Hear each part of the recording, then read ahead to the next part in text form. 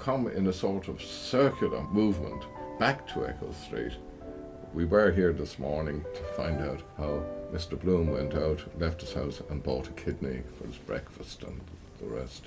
To make it absolutely authentic, we've come back here at between 12:30 and 1 in the morning.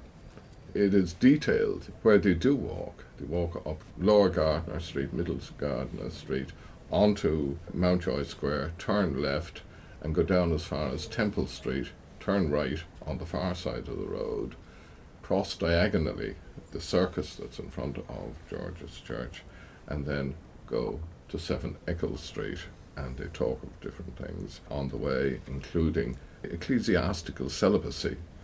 They also discuss Stephen's collapse. Bloom naturally blames it on lack of food, tiredness. Stephen, for some reason, blames it on the reapparition of a matutinal cloud. Perceived by both from two different points of observation, Sandy Cove and Dublin.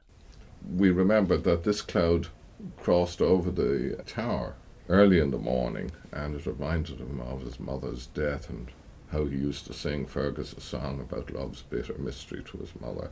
And also, when it appeared over Dorset Street, when Bloom was coming back with his kidney, it brought a feeling of desolation to him. But I don't know how Stephen could say that. Anyway, it's one of these things I don't understand. They arrive at the house and Bloom has no key. He remembers again that he had reminded himself to get it in the morning and had again forgotten to get it, so he still has no key. So both Stephen and Bloom are keyless. Bloom's decision? As stratagem.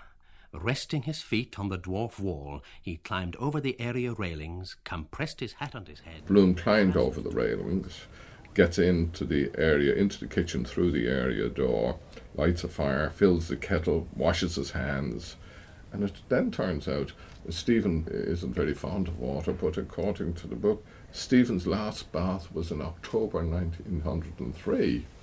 Bloom looks round the kitchen, sees the contents of the dresser, milk, a quarter of a pint. He says a noggin of milk, which is a quarter pint, very little milk. 2 betting tickets, which are torn off. Then he remembers the Ascot Gold Cup, where he has heard of it. He heard of it in Barney Kiernan's, Davy Burns, Nosey Flynn, who that was. And then he remembers that he got the throwaway from the YMCA man, of course. He makes cocoa. Relinquishing his symposiarchal right to the moustache cup of imitation Crown Derby presented to him by his only daughter, Millicent, Millie, he substituted a cup identical with that of his guest. In order to not to make Stephen uncomfortable in any way, he just uses identical cups. And Stephen is abstracted at this time, of course half drunk, but Bloom typical thinks that he's composing poetry while he's silent. And Bloom himself recalls how Mr. Gunn of the Gaiety wanted him to write a comic song for a pantomime entitled If Brian Boru Could But Come Back and See Old Dublin Now. And for various reasons, Bloom didn't do it. We then go on and we find out what their ages are. Bloom is 38 and that Stephen is 22. And we discover the links between them. They had met in the lilac garden of Matt Dillon's house in 1887 when Stephen was a little boy, and then in Breslin's Hotel when Stephen, still quite young, had invited Bloom back to dinner. And of course Stephen's father, being with him, was rather embarrassed and of course seconded the invitation, and Bloom knew that his father was embarrassed, so he of course turned down the invitation and everyone knew what was going on. Did their conversation on the subject of these reminiscences reveal a third connecting link between them? Mrs. Reardon, a widow of independent means. She lived as Dante in a portrait from 1888 to 1891 with the Daedalus, and then she was in the City Arms Hotel when the Blooms were living there. Bloom appears not to be a Jew. His grandmother is a Hegarty, his mother is a Higgins. He was baptised three times. By the Reverend Mr. Gilmer Johnson, M.A., alone in the Protestant Church of St. Nicholas without, Coombe. By James O'Connor, Philip Gilligan and James Fitzpatrick, together under a pump in the village of Swords. And by the Reverend Charles Malone, C.C., in the Church of the Three Patrons, Rathgar. It turns out that Stephen was baptised by Father Malone in the Church of the Three Patrons in Wicklow as well. So there's that sort of a connection to them. As to their interests, Bloom seems to have a scientific bent, for what it's worth, and Stephen has an artistic bent. Of course, Bloom starts thinking of ads for Healy's, etc. Stephen's reaction to the ads is to have a girl sitting in a room looking out the window and write something on a piece of paper, and what she wrote was Queen's Hotel. Queen's Hotel, Queen's What suggested scene was then reconstructed by Bloom? And of course this is the name of the hotel in Ennis which Bloom's father bought and in which he committed suicide on the 27th of June in 1886, and of course the anniversary of which Bloom is going to go down to Ennis, and that's why he can't go on the tour with Molly. Stephen then reiterates the parable of the plums. Described by the narrator as a Pisgah site of Palestine or the parable of the plums. Bloom, while he doesn't quite understand, thinks that he's going to exploit the talent that Stephen obviously has.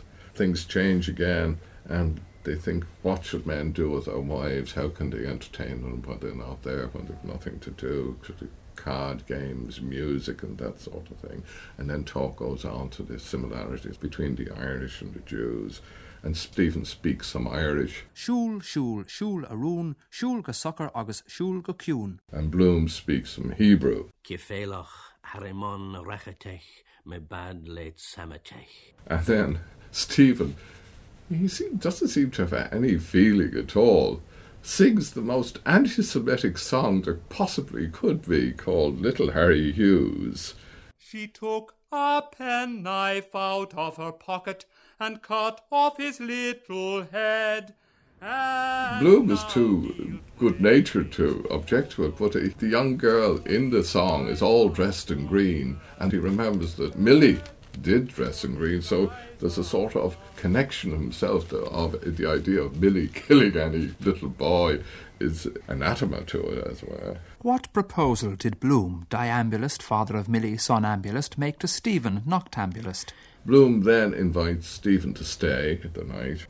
He thinks that Stephen being in the house would help Molly to forget Boylan, and she could learn proper Italian pronunciation from Stephen.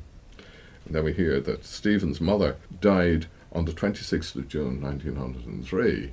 That even brings us back to the first episode in the tower, in which he's in mourning for his mother and is still being haunted by her. And it's almost a year since her death. Bloom returns the money that he had taken from Stephen in Bellacohen's, £1.07. They plan to exchange Italian and singing lessons. And then Bloom remembers that he was at a circus in the Rotunda, and a clown claimed that he was Bloom's son. Of course, he's thinking of relationships, and you can't always choose who your father or who your son is. Was the clown Bloom's son? No. And also then Bloom remembers having had a florin, 2-shilling piece. He marked it, spent it, and wondered would he ever get it back. Had Bloom's coin returned? Never. And they go out into the garden, they urinate together, look at the stars, and hear the church bells. Stephen remembers his mother, and Bloom hears "Hi-ho" as he did early in the morning. Hey ho, hey ho. Stephen then goes off into the night. That's the end of Stephen. And Bloom goes back into the house and finds that the furniture has been moved. Now this is another mystery. Who moved the furniture? Bloom takes off his collar and his waistcoat and does his accounts. I won't even start talking about the accounts because there's all sorts of arguments about them. He unlocks a drawer and finds things like Millie's copybooks from his mother's brooch, 3 letters from Martha Clifford, to which he adds the new one. In the second drawer, it's an insurance policy and £900 in bonds. Now that is a huge amount of money. And it's quite a surprise. We Yes. didn't think that Bloom was so well off. Oh no, well I mean the thing is that Molly is scrimping and saving and all the rest. He could have bought 7 Eccles Street and have money left over. Did he get it as a result of his father dying? We just don't know. He had the card on which his father changed his name from Virag to Bloom, and a card at the Queen's Hotel. He gets into bed and feels the imprint of Boylan there and crumbs from the potted meat. I think that's the ultimate insult. Yes. Crumbs in the bed. Yes. And then there's a list of Molly's admirers.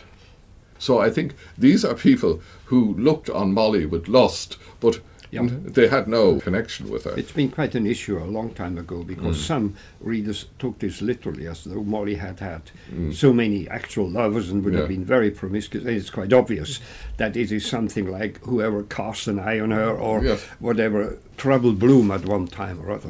That's it, yeah. Of course, he knows about Boylan, and he thinks, will he divorce her? Well, not yet. Would it have been possible? Oh, yes, there was divorce here, I think up to the 1920s. Yeah. Oh, yeah? Yes, under the British, of course, there was divorce, yeah. And, of course, he said he could bring a suit for damages. That is a possibility, too. And then it turns out that he first met Boylan in 1903. And, of course, he's quite satisfied in one way, insofar as he thinks the tour is going to be a success and the profits are going to be divided. Then?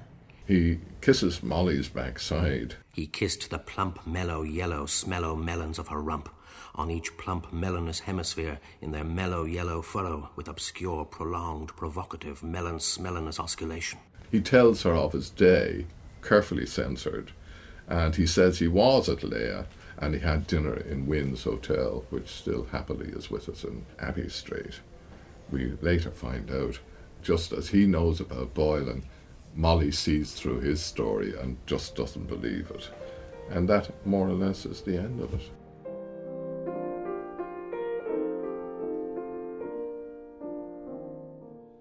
You gave a very detailed summary, and rightly so, because this is the chapter that gives us more information than any other. It's the second longest chapter, too. Issue. Deceased, 9 January 1894, aged 11 days. There remained a period of 10 years, 5 months and 18 days, during which carnal intercourse had been incomplete, without ejaculation. What has to be said here, of course, is you extracted this from the shape of the chapter, which is quite unique in the book, because it's a series of questions and answers, as in a catechism Joyce referred to.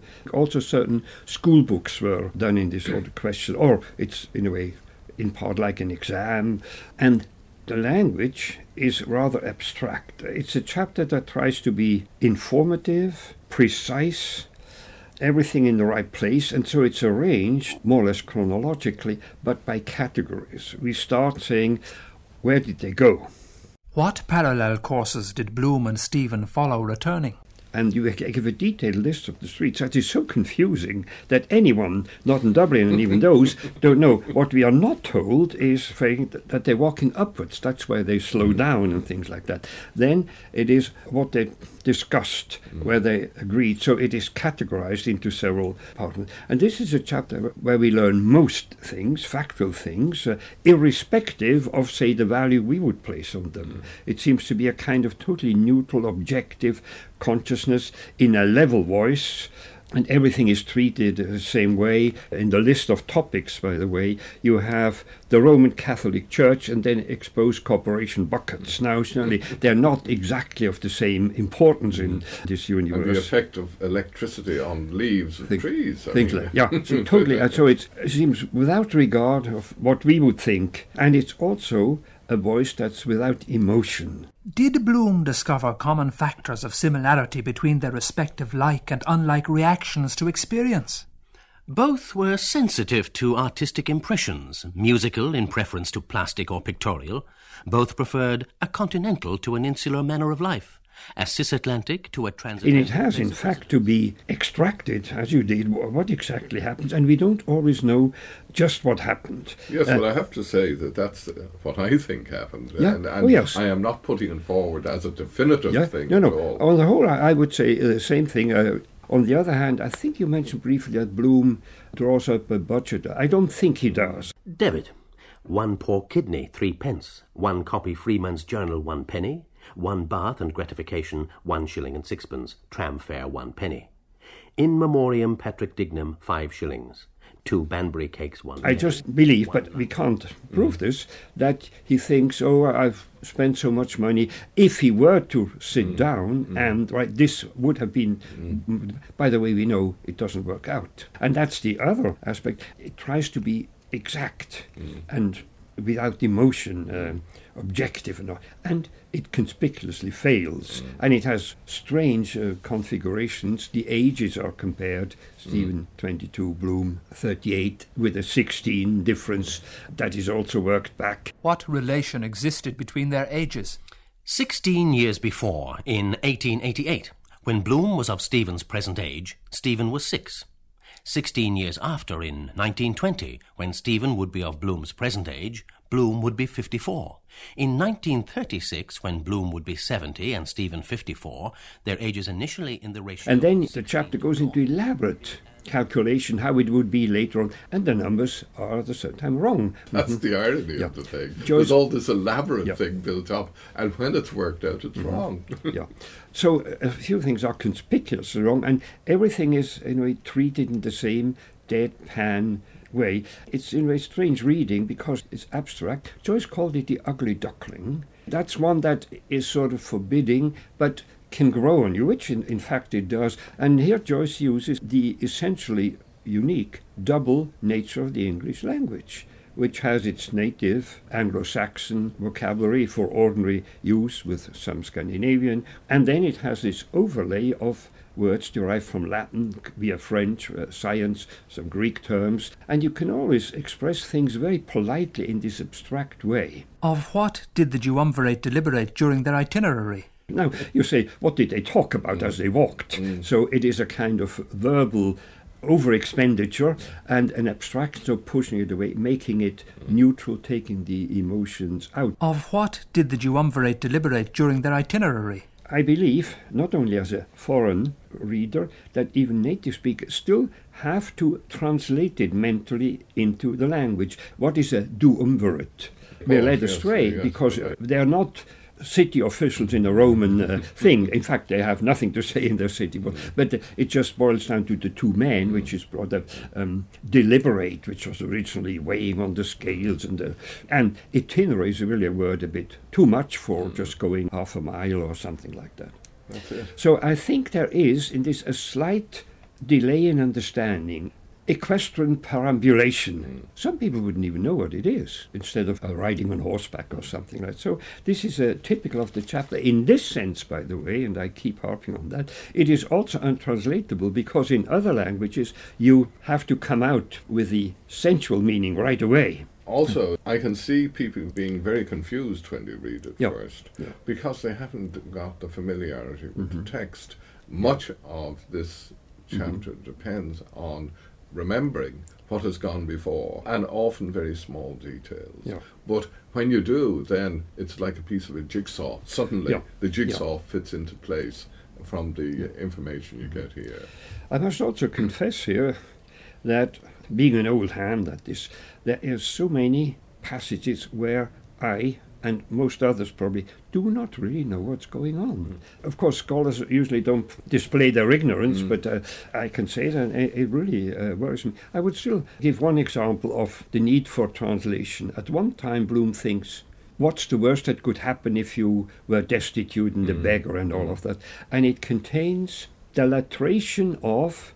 What's latration? I have no idea. Yeah, I see. I looked in dictionaries... it goes on. The latration of illegitimate, unlicensed vagabond dogs. Now, as soon as you know it's dogs, you know it's either barking or biting. It actually is an old Latin word, Italian word too, for barking. And it's only later on that you can guess what it is. And I say this, that Joyce is really writing foreign English as a foreign language in this book. All over. I mean, the Anglo-Irish aspect, slang, older forms like Old English or older forms. In this sense, Joyce does something very democratic. He writes a book that is also difficult for native speakers. Yes, we have to translate it too into everyday speech. One thing on the factual level is Stephen seems to warm up a bit. He is more communicative than he was earlier on. They seem to have some kind of conversation. And Stephen, I wouldn't say is very polite, certainly not with the song, but at least he does talk. You'd hardly say there's a meeting of minds, though. You know, one question has always been, or for a long time, Bloom invites Stephen because Millie's room is available. He also would like to have Stephen to, in a way, distract Molly, perhaps from Boiler, and who knows whether he hasn't got in mind something else with the daughter, but never mind. Stephen rejects, but Bloom has all kinds of proposals. They could meet again and do this and this. Will they ever meet again? We don't know. The other thing is, what does the meeting actually mean? Is it important? Is it just a casual encounter that has no consequences, or is it of momentous significance? I'm just raising it as an issue that I don't know how to deal with. And what you go upon, that they make water together, that they drink cocoa that has been blown up into a community, and all of that. Where's the significance? Yes, I mean, cocoa's almost turned into a mass. Yeah. And by some people. Yeah. As far as I'm concerned, that's nonsense. But again, Joyce provokes that kind of he does. That's what it is. But I mean, reading it myself, to me, it's someone who's a nice person, sees a friend's son in difficulties and helps him, brings him home, and gives him a cup of cocoa, and then says we have to meet again sometime and discuss things. That's as far as it goes, as far as I know. Should he meet him again, of course he'd talk to him, but there doesn't seem to be a great friendship developed there. No, I don't think so. But the other thing is, does the meeting with Bloom mean something for Stephen? Because some commentators go so far saying now Stephen, having met Bloom for some reason, is then able to write the kind of book in which he is. It has all been said. I'm just passing those. I myself do not engage in such speculation, but I say, because what does it mean? What does it all you have amount to say that Stephen, in the end, is far more mannerly towards Bloom than he has been to anyone else. And of course he's mannerly, of course, to A.E. and Crawford and these because he has to be. But here he's meeting an equal and is well mannered in it. So in that respect, Bloom has got through to him. But I think it even says in the chapter that they don't really come onto the same plane of thought, as it were. There's no, as I said earlier, meeting of minds. So. At the same time, not to forget, at one time the text fuses them. Yes, by having Stoom and Blieven, so there's something. And the relative education is compared. Substituting Stephen for Bloom, Stoom would have passed successively through a dame school and the high school. Substituting Bloom for Stephen, Blieven would have passed successively through the preparatory, junior, middle and senior grades of the intermediate, and through the matriculation, first arts, second arts and arts degree course of the Royal University. Joyce calls it Ithaca, and one thing is, of course, that Odysseus returns to his Ithaca. Ithaca, by the way, is called rocky. Somehow this is the hard rock of facts. This is very factual, and it tries to be solid, give us information. We know this is partly spurious and all of that.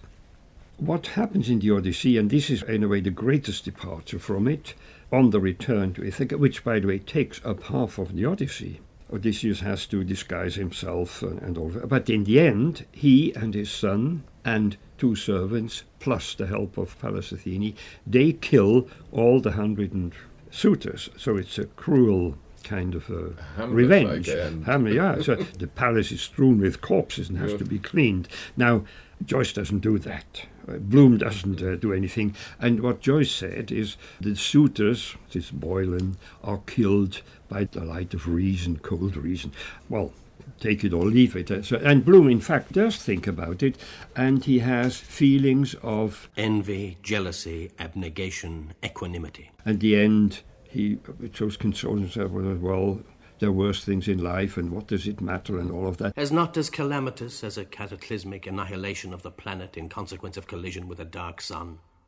As less reprehensible than theft, highway robbery, cruelty to children and animals, obtaining money under false pretenses, forgery, embezzlement. I don't think that this equanimity is a terminal point. No. I'm sure it will trouble him again, but for the time it is. And he also thinks, what could you do? Revenge, divorce, that you said, damages, or he even says, or have a concealed witness or trap him, which takes up the famous story in the Odyssey where Aphrodite, the most beautiful, married to Hephaestus, who's limping, cheats and goes to bed with Ares, and they're trapped in this web, and the gods laugh. So there's an echo of that there. But here, as I say, Homerically, there's not all that much to be said, and it's not of that great importance. How did they take leave one of the other in separation? Standing perpendicular at the same door and on different sides of its base, the lines of their valedictory arms meeting at any point and forming any angle less than the sum of 2 right angles.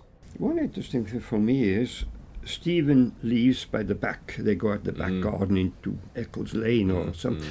That's the last we see of him. We don't even know where he goes, where he wants to sleep. He has no place to go. He probably walks to sleep.